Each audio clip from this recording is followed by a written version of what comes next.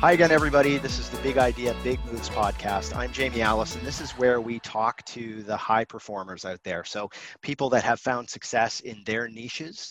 They're people from different walks of life, different types of things that they do, but they all bring a special type of circumstance or different success techniques that hopefully our listeners can kind of hear about what they've done to make a big move in their niche and translate them into their own lives. So we have some really cool different guests. We've talked to athletes, we've talked to CEOs, we've talked to people who have just been able to do something that's really cool in their area of expertise. And so we have that again today.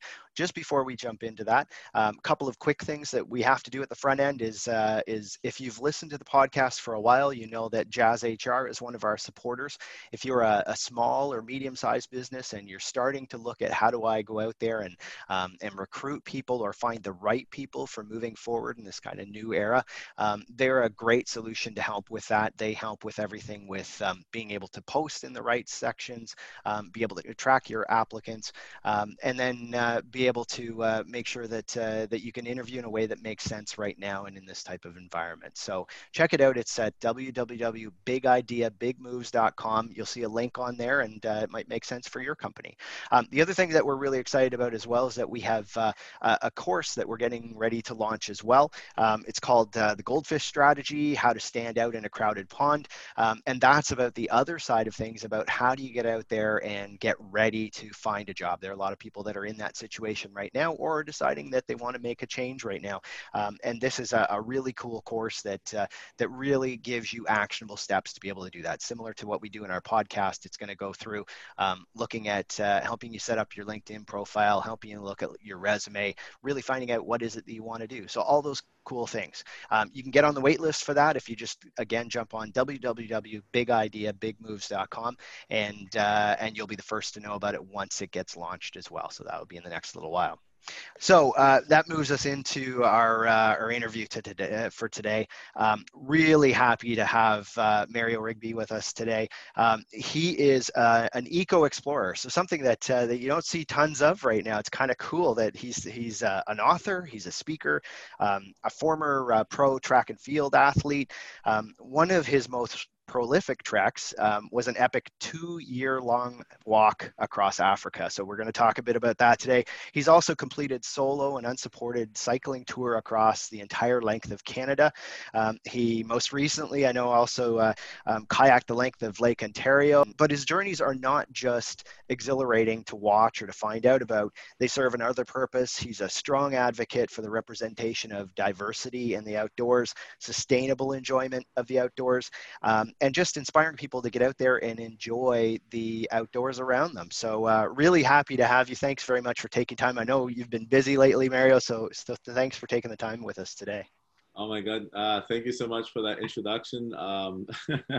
I get really shy about that, but I appreciate you having me on your show, and I look forward to, you know, I don't know, giving you all the information that you need. Yeah, well, we'll talk about lots because you've done lots. I mean, and actually, the one thing that I thought would be a cool way to start is because this year is different than a lot of other years. I mean, it's not the opportunity necessarily to have been able to go out and do a bunch of stuff outside of kind of your country and things like that.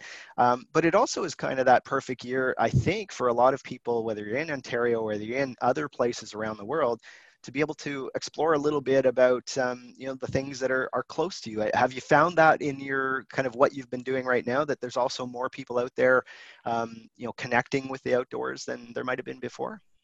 I think so. Right now, I'm connected with a lot of outdoor brands, Yeah. whether it's gear, apparel, and a lot of them are saying that, people are actually purchasing a lot more gear right now for Yeah. camping, hiking. Even just to go to our outdoor retail shop right now, very difficult to find tents. And Yeah. bicycle shops are just sold out everywhere around Toronto. Yeah.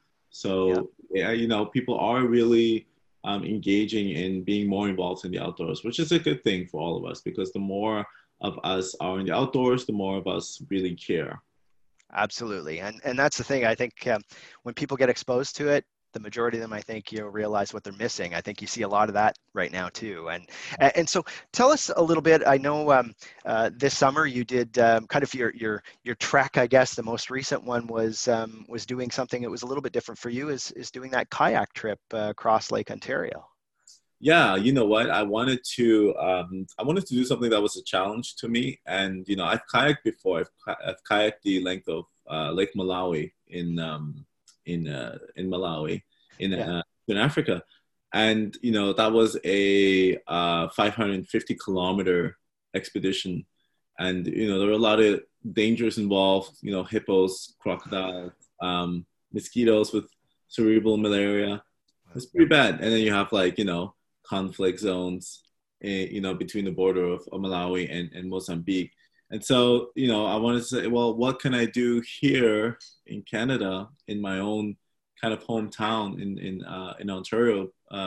Provincially, what can I do to inspire adventure and to get people going out and still, enjoying the great outdoors without having to travel halfway around the world, where it's just really not necessary. It's dangerous due to COVID-19, but also it's, you don't have to do it. And therefore you can save a lot on CO2 emissions as well. And also lack of plastics and things like that, carrying all your luggage and the tags. I can go on and on and on, and how unsustainable it is. And, I do it too, but I try to limit myself as much as I can.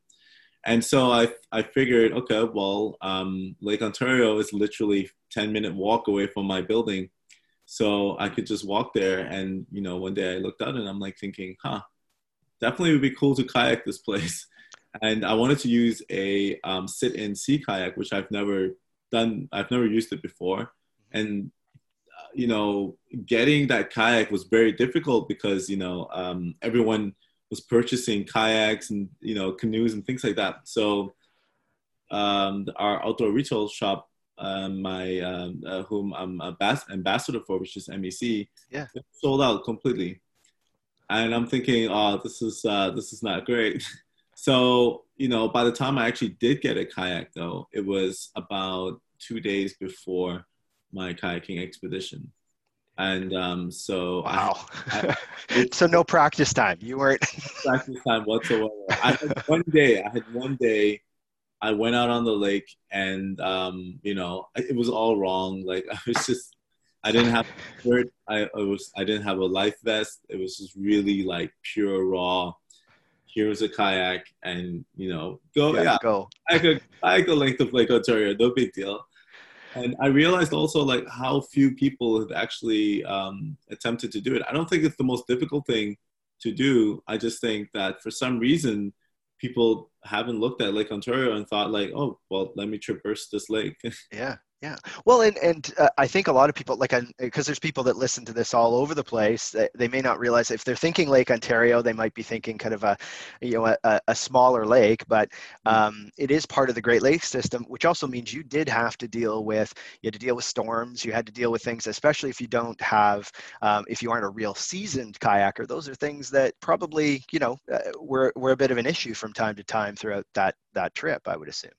There were situations where, just with a blink of an eye or even half of a blink of an eye, you found yourself upside down, kind of like looking down at the lake. And, wow, what am I doing? I am in over my head. Yeah. I highly recommend people not to do it the way that I do it, just as a disclaimer. I have been kayaking for months on end across, one of the Great Lakes in Africa. Yeah. So I do have that experience. It's just that I just didn't have that experience really in a sit-in kayak. Yeah. So I did understand like the water and currents and all that kind of stuff and what I need to do in those situations. Yeah. And so, I don't want to, let people know that, there's some experience behind this. It wasn't just like completely learning how to kayak from nothing. Yeah. Well, and I think that's important to know, not just for safety reasons, obviously for other people that, and we'll go through. I mean, you've done a lot of things that have built up to that as well. And, but the other side is understanding that, you know, there's you learn just as much as everybody else. You're learning these things before you do them. I think when people look at all the different things you do or have done, they probably make the assumption you know how to do all of them really, really well, and you're just because I think I saw recently you tried stand-up paddleboarding, and that was a learning experience for you. So it's not that you can go out and learn these things just as much as you're learning how to do some of this stuff too, right? 100%. And that's why I do a lot of these things. I do a lot of firsts. A lot of people like to stick with what they know, and they want to perfect their craft, which is great.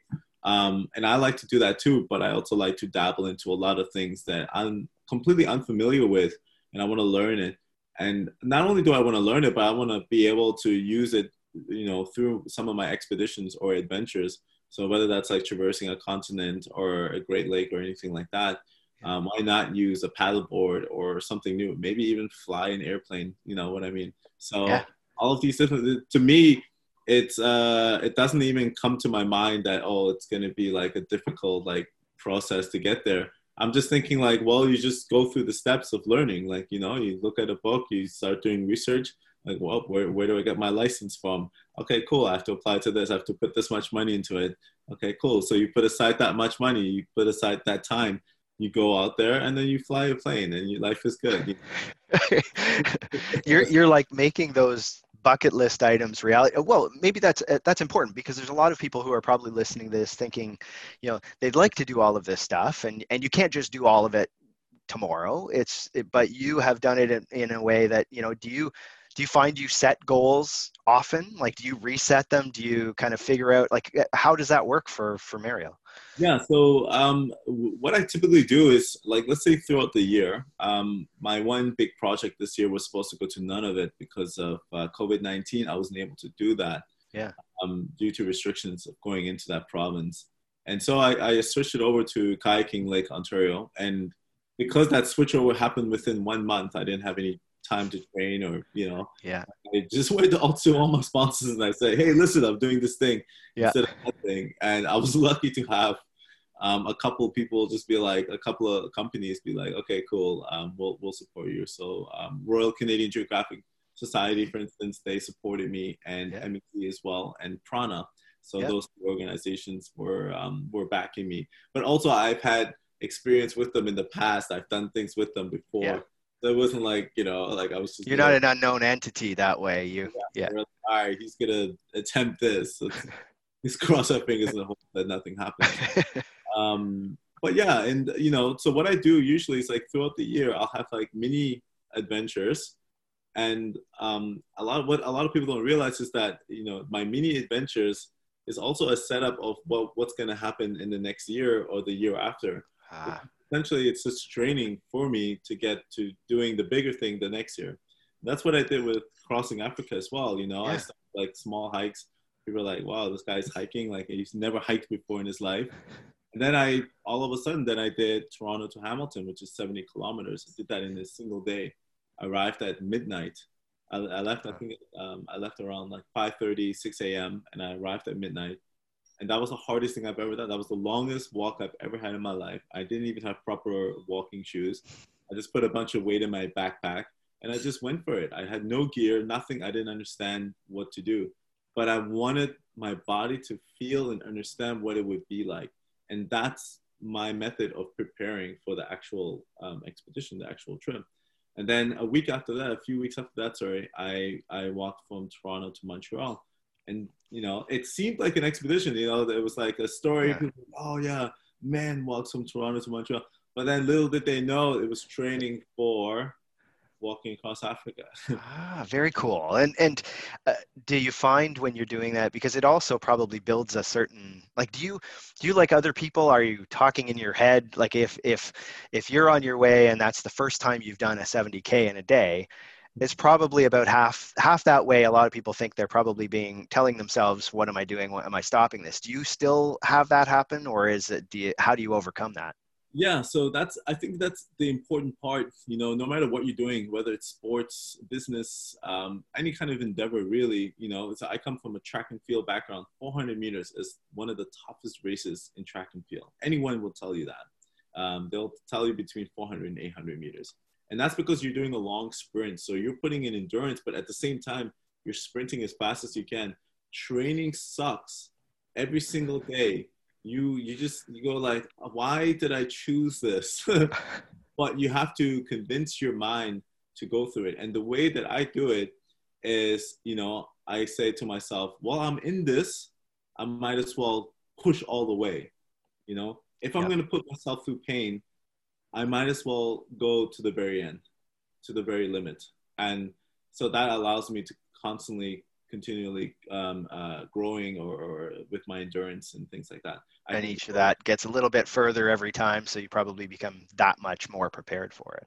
Exactly. Yeah. So tell us about Africa then. I mean, that's obviously that's a huge difference. I mean, it's to people that have that concept of being 70K in a day, that's tough. But when they think of how long that took you to do that, and probably even just all the things that you saw and experienced as you were doing that, tell us a bit about that trip and how it affected you. Yeah. So definitely Africa changed my life 100%, completely. And I believe that a lot of people who do go to Africa authentically, or as authentically as they can, as in like not going to like a resort where they don't interact with the locals. Yeah. I believe that anyone that's gone there, everyone that I've met said it changed their lives.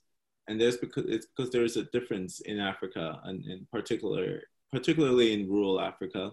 And a lot of indigenous communities there, and they believe in Ubuntu, right? Which is, all for one and one for all, where everyone believes that, we live in a community, so one cannot be without the other. And, to me, that's something that was, kind of evident to me on each day for the 2.5 years that I've walked the length of Africa. But what I've learned too is learning how to learn how to create a solution out of a problem on the spot. You have to be creative. You have to also not think within the box. So I had to take away all my thinking of how it is to be in the Western world. Like, here we have all these rules already set up for us. This like completely guided. We live in a very guided system, and all you have to do is just kind of like stay in that system, and and it's kind of like going through a maze. But in, when I was in Eastern Africa, it was very different. It was just more like, well, this can apply, yes, but, you have to be very creative in the sense of like, well, like for instance, when I didn't have food, when I was walking along the coast in South Africa, I thought to myself, well, okay, there's probably snails, I can go fishing. But then I realized very quickly you cannot go fishing out there because the waves are just like, massive waves, and you can't really stand on the beach and like throw a line in there. It's just not going to happen. And there would be times where I think the space between villages were about 120 kilometers apart. So what I had to do is like find like rocky areas, put an onion net that I found, put some food in it, and I'm hoping that some animals will go inside of it. And let alone you have prawns, you have lobsters inside. And so I had the most delicious breakfast that I could ever imagine. And you build a little fire and life is good. And that's just because just being creative. It's not like thinking like, oh, I forgot, to bring my dehydrated foods with me, which I don't have my wallet and I can't just go next door and grab something, right? So 100%. And so what's happening in these scenarios and in these situations is that you're using your human cognitive skills at the highest level for what it was meant to be, right? And I believe that every time if you're constrained by rules and things like that, we're not necessarily using our cognitive skills at the highest possible level. Not to say that you shouldn't follow rules. I mean, I totally do.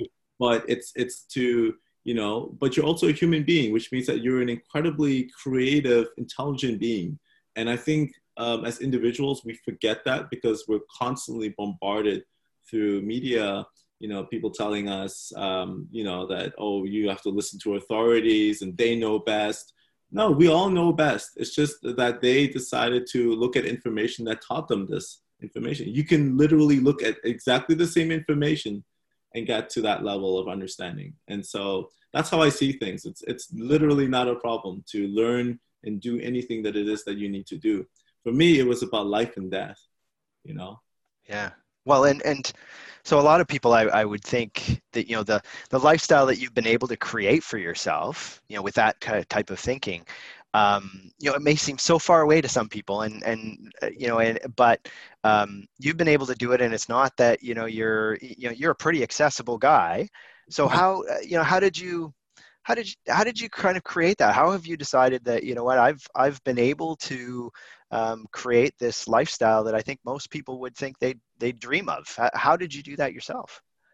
I think you have to be authentic to yourself. And it's very difficult to be that way, especially in the space that I'm in, because, you have to kind of like sell yourself Yeah, and yeah, things like that, which, I do. I sell myself sometimes sure. to advertisement and things like that, like you have to pay your bills.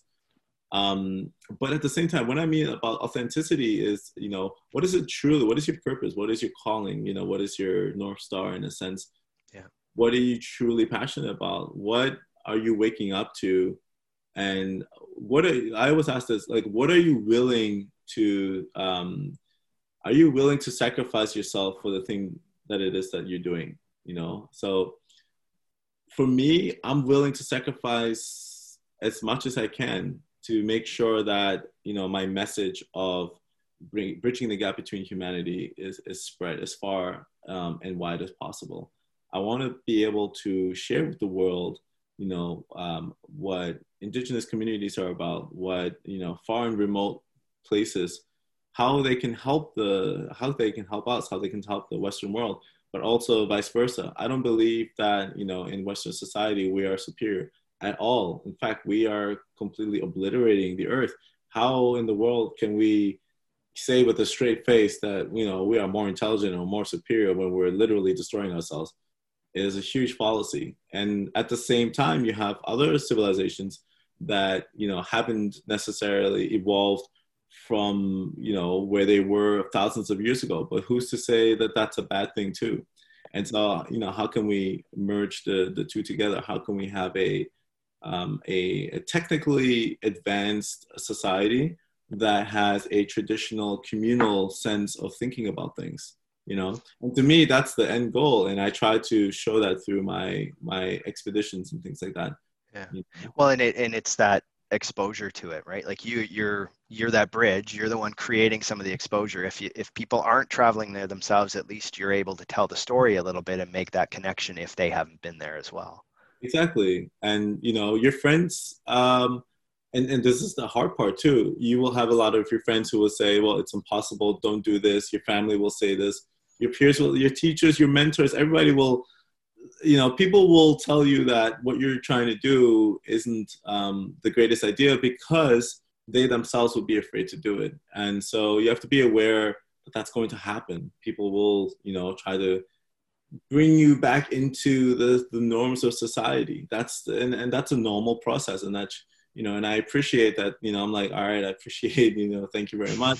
But I think I'm at this point now where people are just like, he's gone. Yeah, you're a lost cause now. It's pretty much done, right? He's not coming back, guys. So I guess that's one thing as well, is that you've touched on it a little bit, is in order to do what you do and to be able to get there, you do have to hustle a fair amount, I would assume, at different times. How do you go out there and find, whether you're looking at sponsors and things like that? Do you talk to them more about the experience, what it is you're trying to do? Do you do a lot about kind of how it'll help their brand? How do you make that connection? Because you do have to be able to do that with businesses. What do you do to make that connection? Yeah, so at first I was completely naive about a lot of things, as most of us. I just dove into it, Yeah. and I've been rejected by brands for the first like 2.5 years, 3 years actually. Yeah. I've been doing this now for 5.5 years. And for the first 2.5 years or 3 years, I've been completely rejected until a major partner, Western Union, Yeah. brought me up. Yeah. And from that, I was, they just the high production, like, docuseries, commercials, et cetera, and, money in my pocket as well. Sure. And so I had a salary from that, and from that I was able to grow, and it just becomes like a snowball effect, where a domino effect, where you know one thing leads to the other. However, the way that I approach organizations is with my own solid philosophy that I believe, and you know I'll reach out to companies that align and match with my philosophy and my purpose, kind of thing, Yeah. and I will try very hard to initiate a relationship with them. And I think that's the most authentic, long-term kind of way for you to, I think, successfully move in any career, really. Yeah. It's, you know, because you could say like, oh, I want to work with this guy because they're huge, but they might not align with your philosophy or whatever. So it looks good on paper, maybe to your peers, if that's what they care about is prestige. Yeah. And you'll burn out, and you won't enjoy life. You know, maybe you'll make some extra money, but is that really something that, you know, when you're on your deathbed, is that something that you want? And not only that, but you know, being passionate about an organization, a company that you're working with, that you're Right. partnering with, will also not make it seem like work. Like, you know, Yeah. like I don't ever feel like I'm working right now, even you know, doing anything really. My life is what I love to do happens to pay my life. Yeah. Yeah. Well, and you do have partners that are very much a connection with your lifestyle. I mean, from what I've seen, so it totally makes sense. Yeah. And you know, it took time to build this partnership. It took time to garner their trust and my trust with them, and vice versa. So Yeah. you know, I would say that it's about really marinating your relationship with these brands. Yeah. And you know, I think that's the best way to go at it.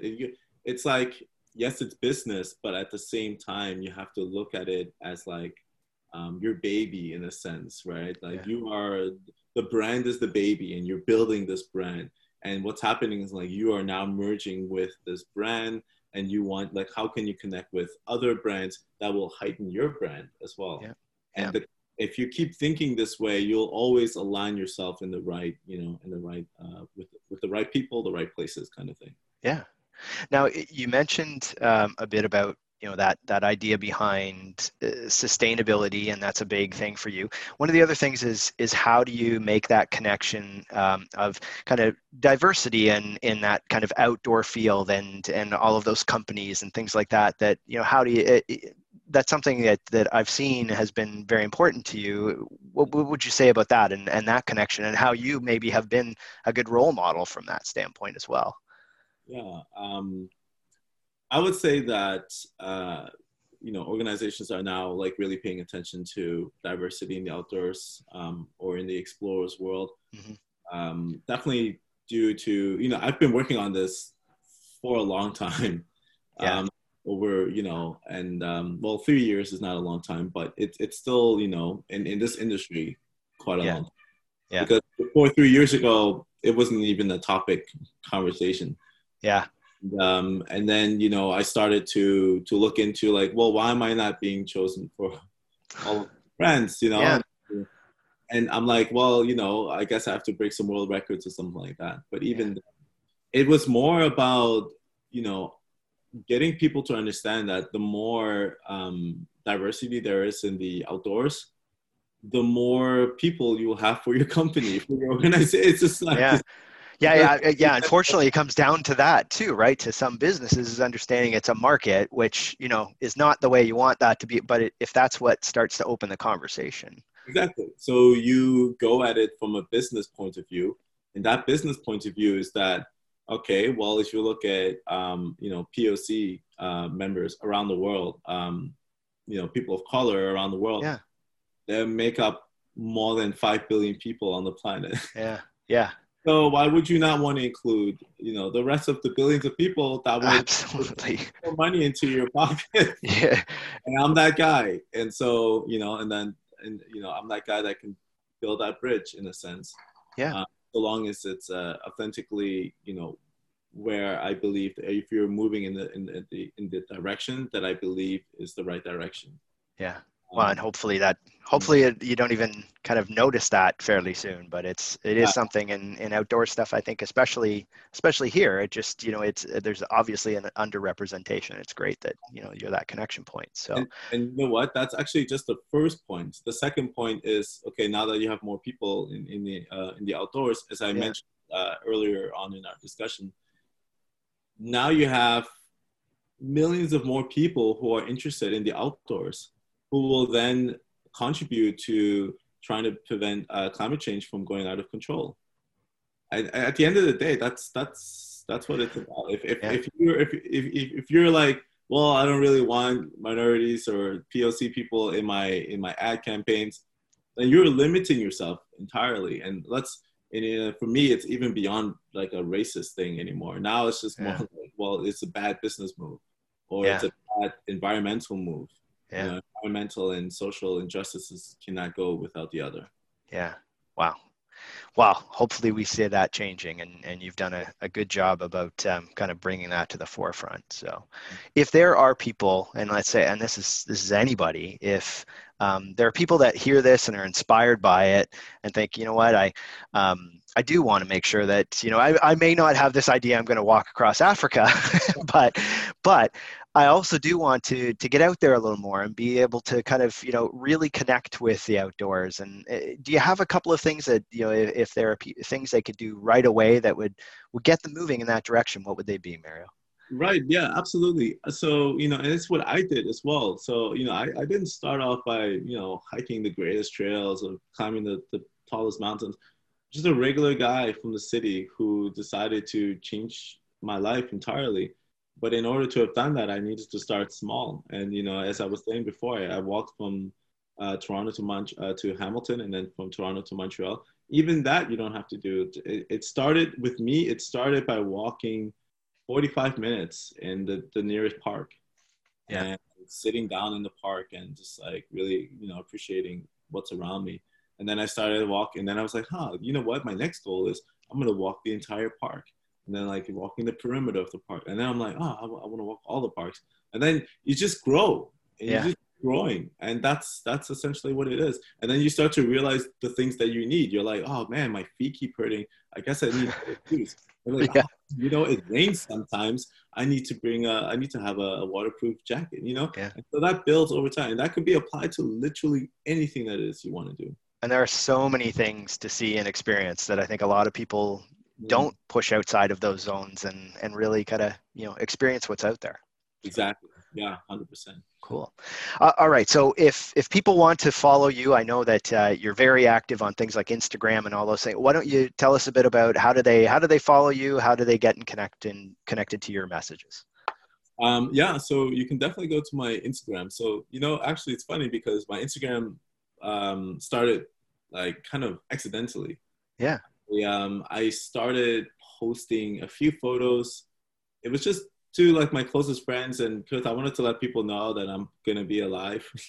Yeah. Yeah, and then one of the news, I think it was CTV that did a story about me before I left, and all of a sudden, like my Instagram, it started going a little bit nuts. Yeah. And people started asking like, hey, like, can you take some photos of this, and that? And then like all these requests started coming in. They're like, we want to see what's out there because we don't really know, and you're doing this. You're going to be one of the few humans on the planet that has the opportunity to run into 130 different tribes. Yeah. Wow. Or going to places where, it's been untouched. And not only that, but it's instead of like me, the Western person going to Africa, trying to help, it's the other way around. It's African people who are trying to help me. Yeah. It's incredible. And to document that was so important for me because I wanted to show people the light of Africa, what it was about, not the, typical story that you see where, we feel sorry for them kind of stuff. Yeah. So I wanted to show an uplifting Africa, and that's what I saw, and that's what I experienced, and that was the majority of actually what I experienced. And so anyway, so that's how my social media started. Very cool. And that's what I'm continuing to do through Instagram, through Facebook. And if I can do a shameless plug, my Instagram is at Mario Rigby. Yeah, do it. Be as shameless as you need to be, because and if you haven't went on Instagram to kind of check out that, it's don't just follow it, make sure you follow it, but then also look back at some of those really Oh, cool pictures and cool kind of videos that you had from all of those different adventures. But there's some really cool stuff on there. So that's actually a good point, really, is that, I've actually kept a lot of the stories live. So I've saved them. A lot of people don't like too many stories, but yeah, I'm like, it's life, and life is very abundant. Life is full. And, I try to curate in a way where it's not messy, but there's still a lot of content and a lot of information. So when you do go on the Instagram or Facebook, then you'll yeah, see that there's a history of interviews and conversations I've had with local people around the world. Even there's a time where I went to Abu Dhabi to yeah. look at Masdar City, which is, I was invited by one of the sheikhs Wow, to look at Masdar City, which is I think the world's only 100% sustainable city on the wow. planet. They have this device where they suck moisture from the air in the desert, by the way. Yeah, You yeah. can create 5 gallons of water, and it costs around $2,500. Really? Yeah. And Wow. so, and they're using it. It's practical, Yeah. usable technology. And the city is just so like, this is where we need to be. Like, why don't we have this around the world? Wow. Well, and now if you slowly get that message out in different ways, then more and more people will know about it, and hopefully we get there, right? Like that's great.